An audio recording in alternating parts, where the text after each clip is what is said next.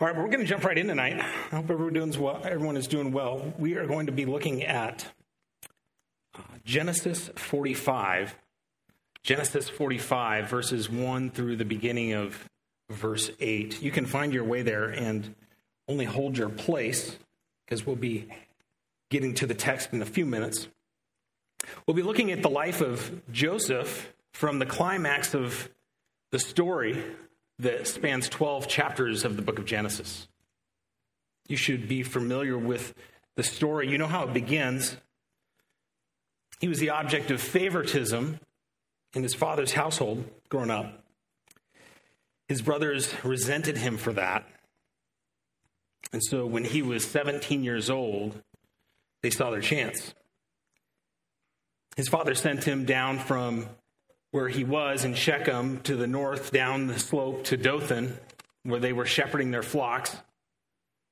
And they saw him coming down the slope, and the text says they saw him from a distance.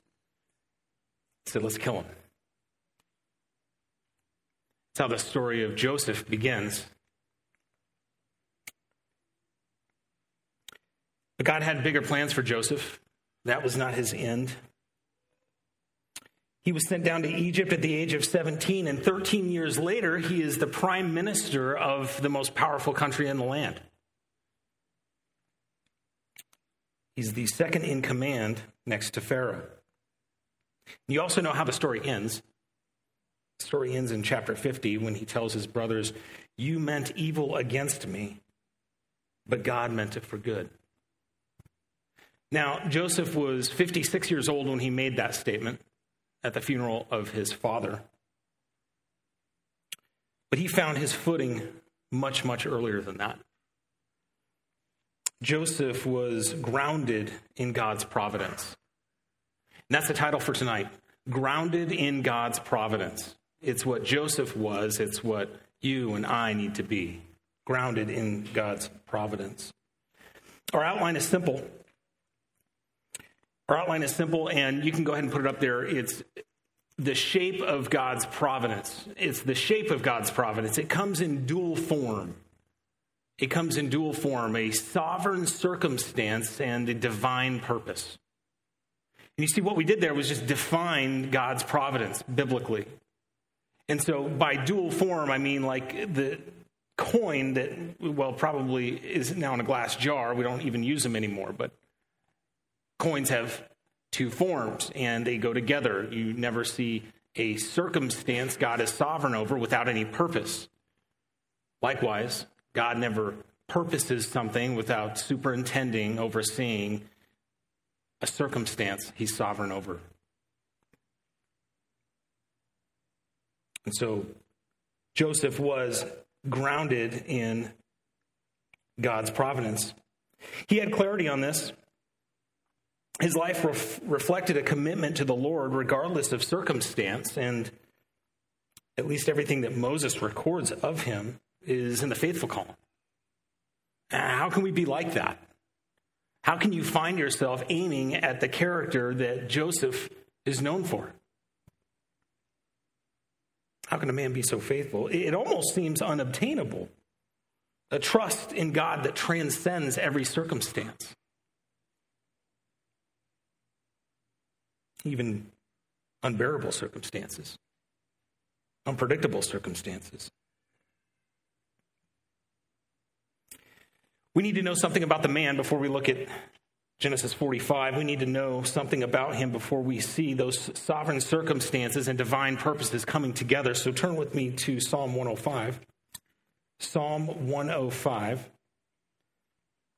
This is the psalmist history of God's providence in the patriarchs in poetic form. Joseph makes an appearance in verses 17 through 22.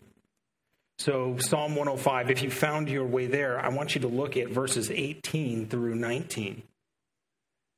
And bear with me, we're going to look at the grammar and we're going to learn something about the life of Joseph from the psalmist that will better inform the circumstance that he finds himself in chapter 45, the climax of his life and a milestone in his family and in redemptive history.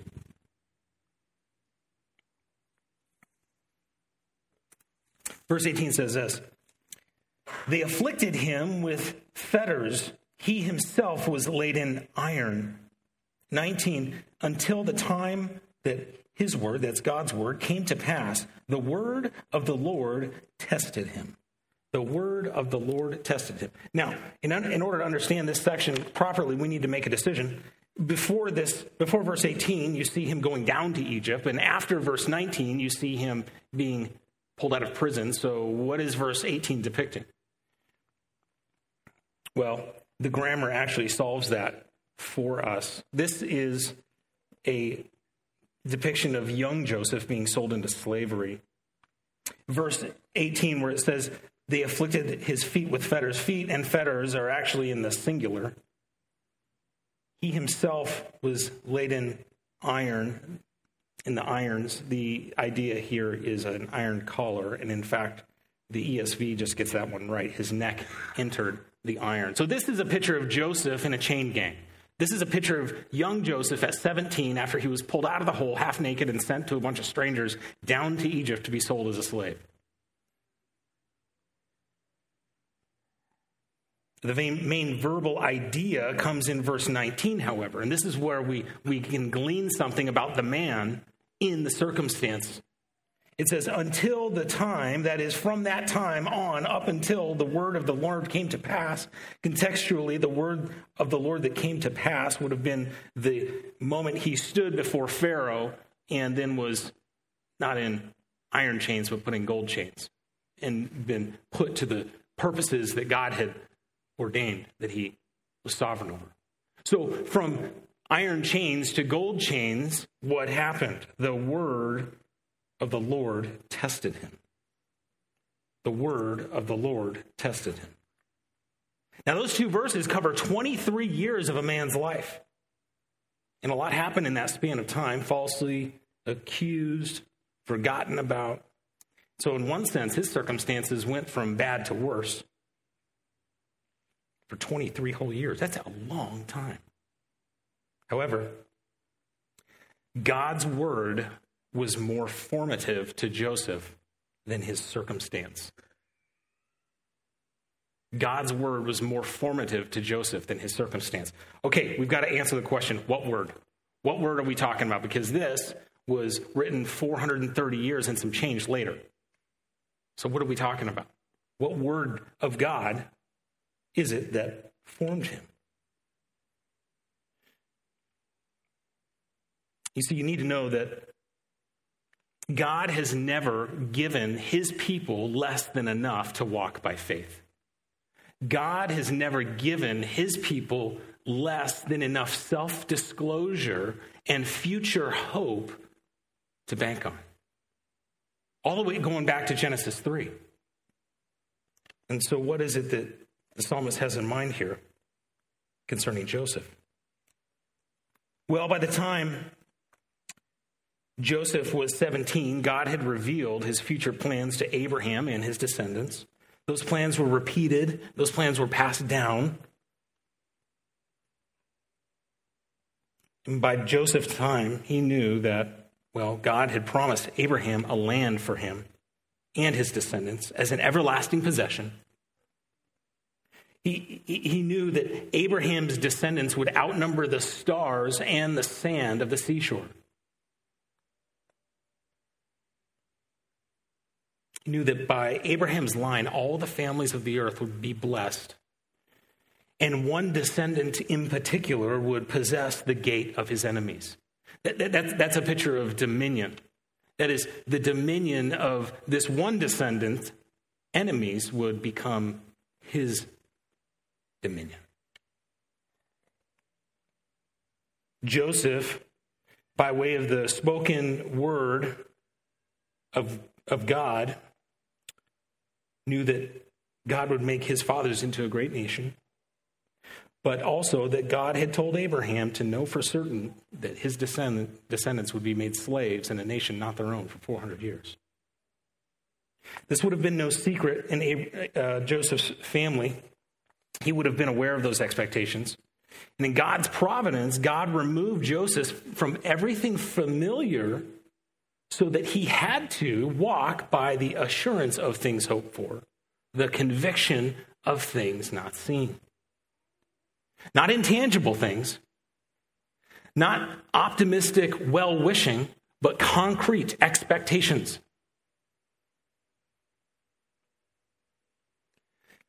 And his faith, that is Joseph's faith in God's future promises, shaped him.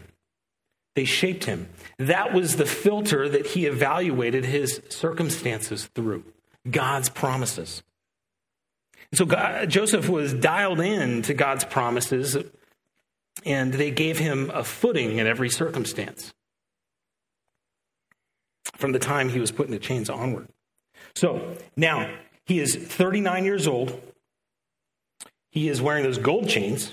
He's ruler of Egypt. And there is not really a modern equivalent to what Joseph was. Prime ministers, as you know, I think this just happened across the pond recently, can get ousted. When critique comes, they got to go. Well, not in Joseph's circumstance. He was second in command, but as far as anyone else mattered, besides Pharaoh, he was the boss. He was the one writing the laws. He was the one making decisions. He's the court system. He's the legislative system. He is the executive branch. So he truly was a sovereign in every sense of the word, save Pharaoh. His brothers come to him.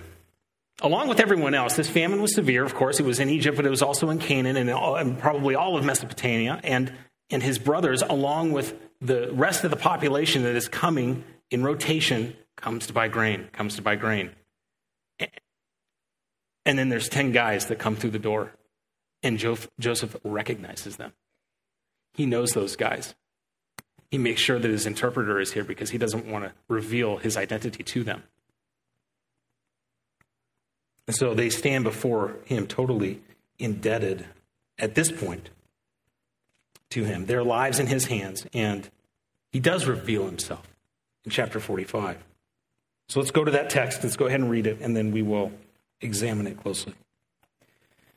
Chapter 45. Then Joseph could not control himself before those who stood by him, and he cried, "Have everyone go out from me." So there was no man with him when Joseph made himself known to his brothers. He wept so loudly that the Egyptians heard it, and the household of Pharaoh heard it. Then Joseph said to his brothers, "I am Joseph. Is my father still alive?" But his brothers could not answer him, for they were dismayed in his presence. Then Joseph said to his brothers, "Please come closer to me." And they came closer. And he said, "I am your brother, Joseph, whom you sold into Egypt. Now do not be grieved or angry with yourselves because you sold me here, for God sent me before you to preserve life. For the famine has been in the land these 2 years, and there are still 5 years in which there will be neither plowing or harvesting. God sent me before you to preserve for you a remnant in the land and to keep you alive by a great deliverance. Now, therefore, it was not you who sent me here, but God." Joseph was grounded in God's providence. His hope was fixed on God's future promises. And so when he makes himself known, he returns to the question that he just could not shake. And so this is the first observation I want you to look at. He continues to ask the same question he's been asking for several chapters. Is my father still alive? And there's more to this question than meets the eye. The question gets repeated over and over in the narrative. And did Joseph miss his dad? Of course. Of course he misses his dad. 22 years away from him, wondering, waiting, eating alone, at least until he was given a wife. Of course he missed him. But more importantly, as Moses records the story, Joseph's question has to do with the promises that God gave Abraham, gave Isaac, and gave Jacob. Joseph had banked his life on God's promises. Everything familiar to him had been taken away from him, and the only constant that he was left with was believing that God would bring every promise to pass, just as he said he would. Now, his question doesn't reflect an uncertainty of God's promises, as if Joseph was not alive, then God somehow wouldn't be able to bring his promises to pass apart from him. See, those promises were unconditional. Those promises were predicated on God himself. But Joseph knew that those blessings were passed on by birthright until they come to fruition. From Abraham to Isaac to Jacob to who? See, Isaac had died unbeknownst to Joseph 9 years earlier, about the same time that he stood before Pharaoh. Joseph missed that. And he had no reason to trust his brothers. So the burning question, is my father still alive?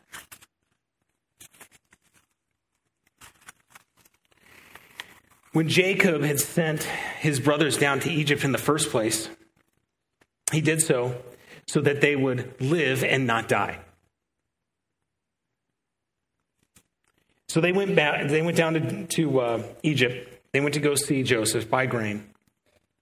Joseph recognizes them coming down the corridor, or however they were situated administratively, and he recognizes them. And instead of selling grain to them immediately, just like he did with the rest of the people that came from Canaan, he set them aside, put them in jail, and decided what to do with them.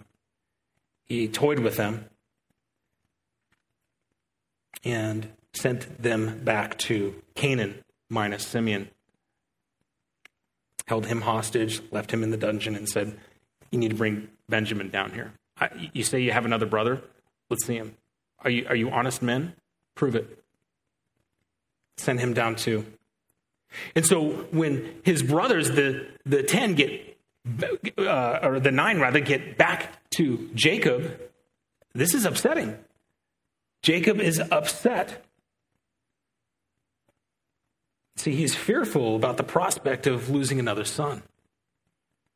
So Reuben tries to convince him, saying, if I don't bring Benjamin back down, you can kill my 2 sons. And I can only imagine the stare from Jacob. This is not compelling. This adds insult to injury. Thank you, Reuben. So they ate everything they had.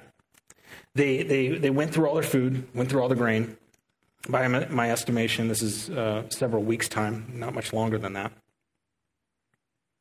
Staring at each other again, the way that the narrative begins. No food.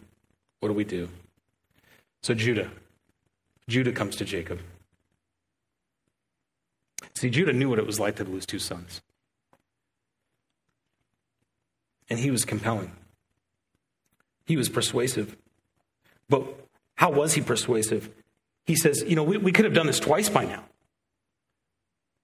Why should we die? We, you, and our little ones. This is a particular household that cannot die. Jacob knew that. And so in an act of faith, Jacob says, okay, go down. Bring the lad. Bring some gifts. And may God have mercy on you in the sight of the man. So they go back down. They return. They still don't recognize Joseph. He hasn't made himself known yet. But Joseph's question before, now he sees Benjamin, but he doesn't address Benjamin. Before he even sees Benjamin, what's his question? How is your father? Is he still alive? Is your father still alive?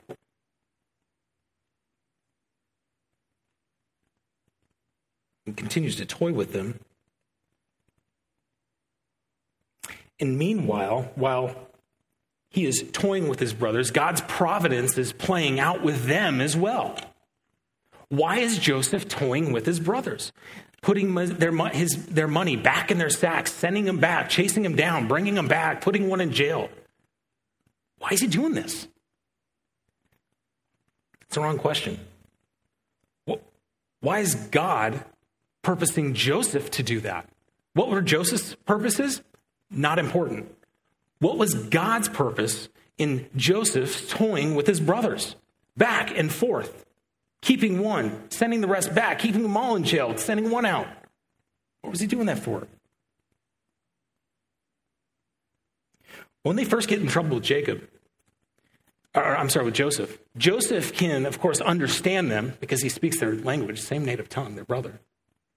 Speaking to him through an interpreter. And of course they say, this is because of what we did to Joseph. Did you not hear the boy screaming for his life, pleading for his life? I told you not to sin against him.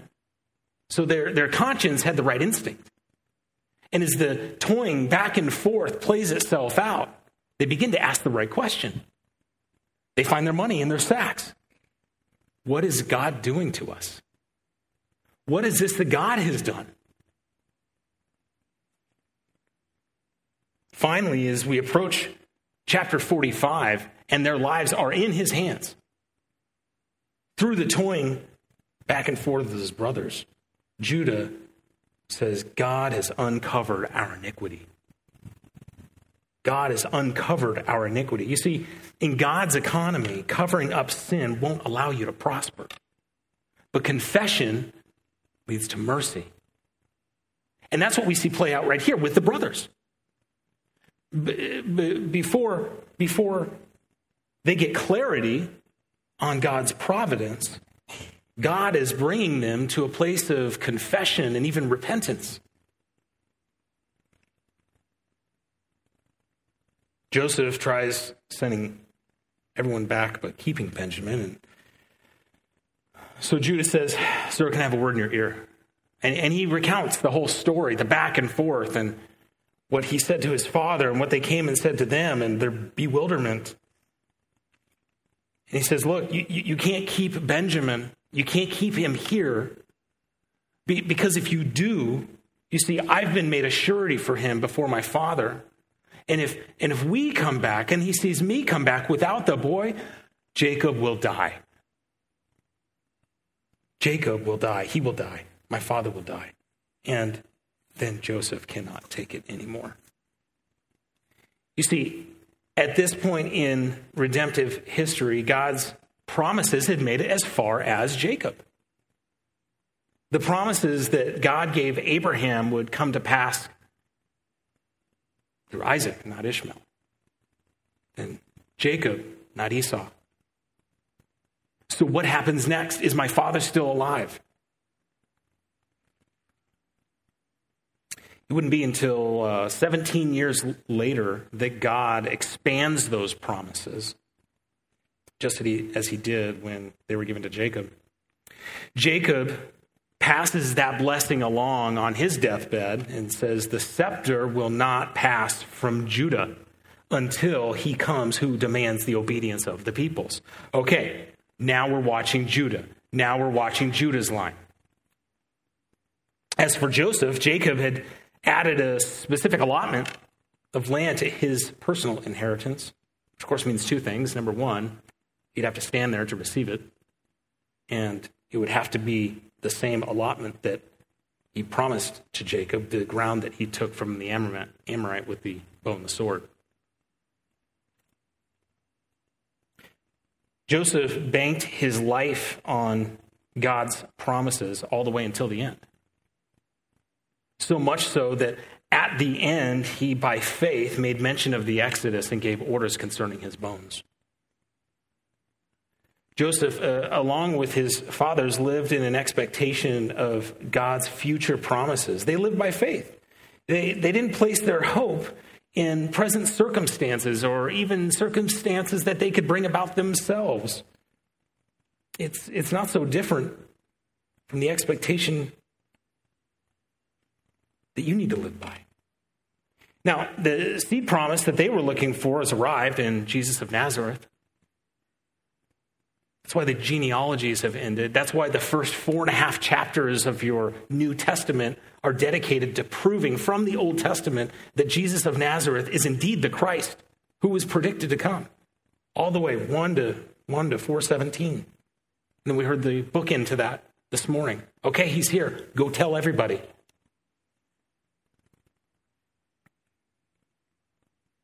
Fixing your hope on anything any time, person, event, circumstance before the return of Christ will disappoint you. See, the New Testament, the exhortation of the New Testament is to set your hope completely on the grace that will be brought to you at the revelation of Jesus Christ. Completely, all of it.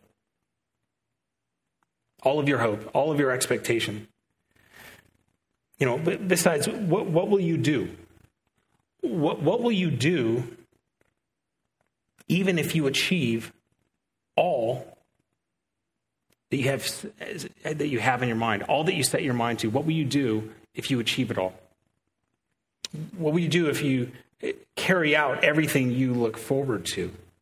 When the best of circumstances play out, then your health fails. Resources exhausted. Relationships expire.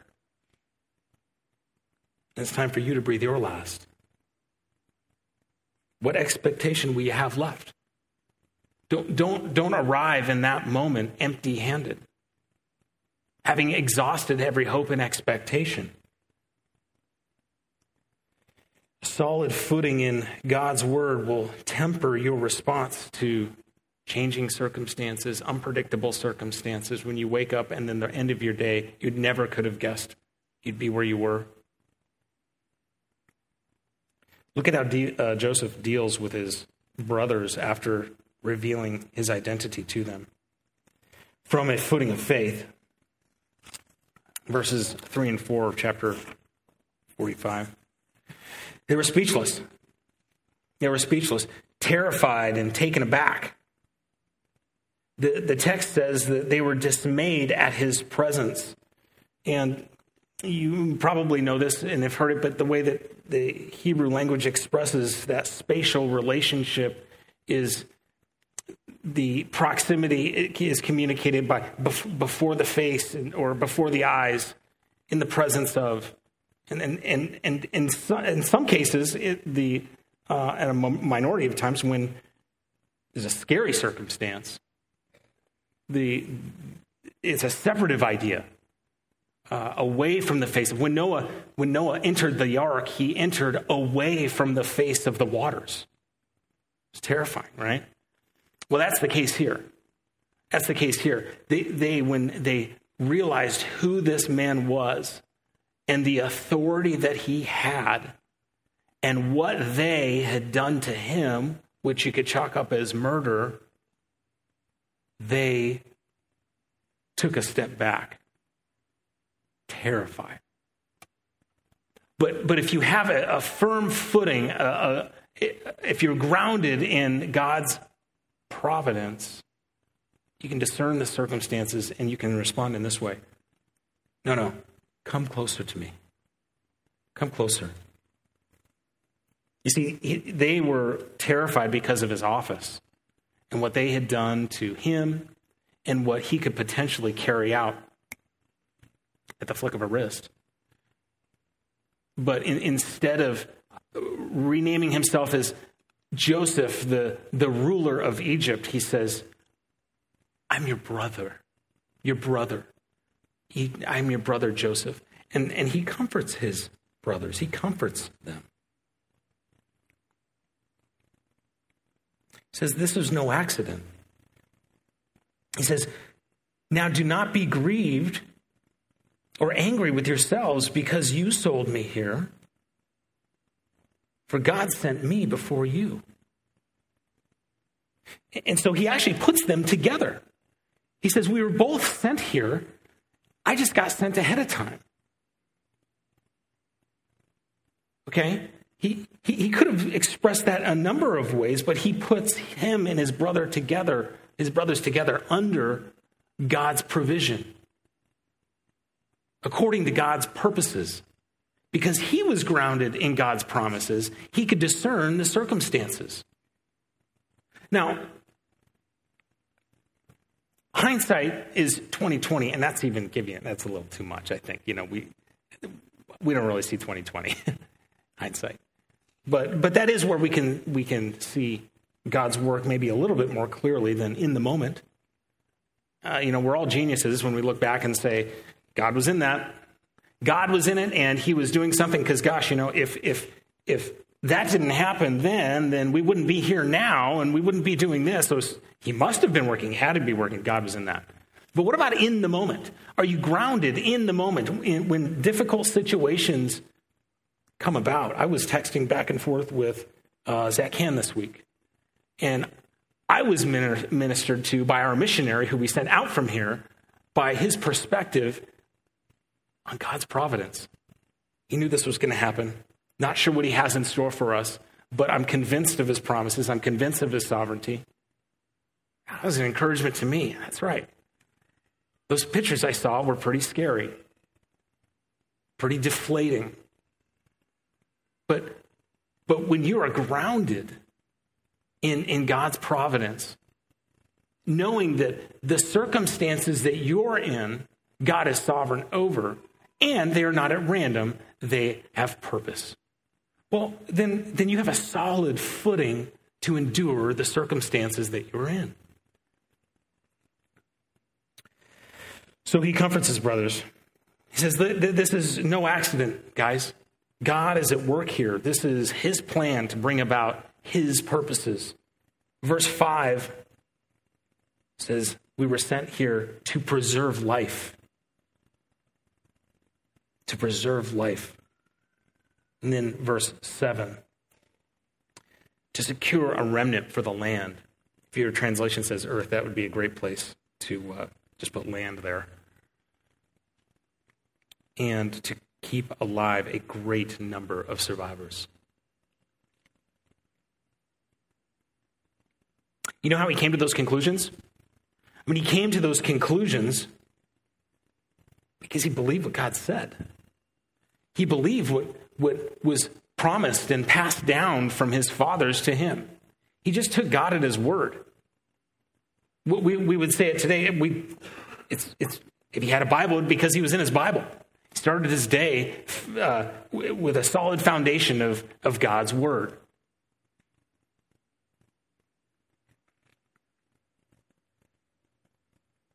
He believed what God said. Took him at his word. God's promises were an anchor for his soul. All the way until the end. An anchor for his soul. So the question is, have you let God's word shape you? Have you let God's word shape you? Or do you see yourself more like the brothers? The guys who also had God's word, were aware of the promises, were in the inner circle, but didn't let God's word shape their lives. You know, in one sense, Joseph was given a gift by being removed from favoritism and privilege and given nothing else to hope in but God's promises. I was reading earlier in Genesis, and you just see the favoritism come up even when Jacob goes to meet his brother Esau, and he outlines this group ahead of them and keep this group back and this group back. And the very last one in the very back, most protected, was young Joseph. I can't tell you it shoulda, woulda, coulda, what would have happened if God did something different.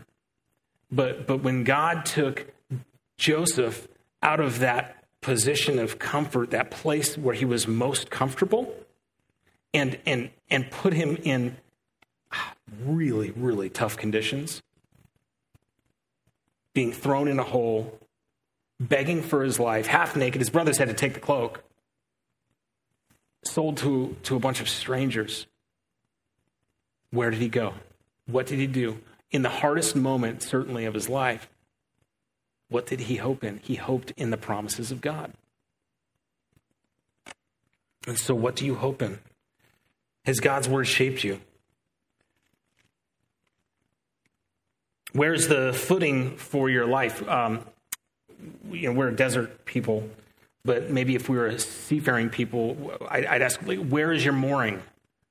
Where do you hook up to? So that you remain in one place, ballast full, steady. so that the waves of life that are going to come, you cannot control those. Those aren't the things you're trying to control, like we heard this morning. Those are the things that we wish and we would love to rearrange and dial in and calibrate and get just right. It's just we can't do that. That's just not. God doesn't allow his people to control their lives more than he controls them. And it's good. We're the slaves of a king. So where's your mooring? Do you have one? Or are the waves of life getting the best of you? So let God's word do its work in you.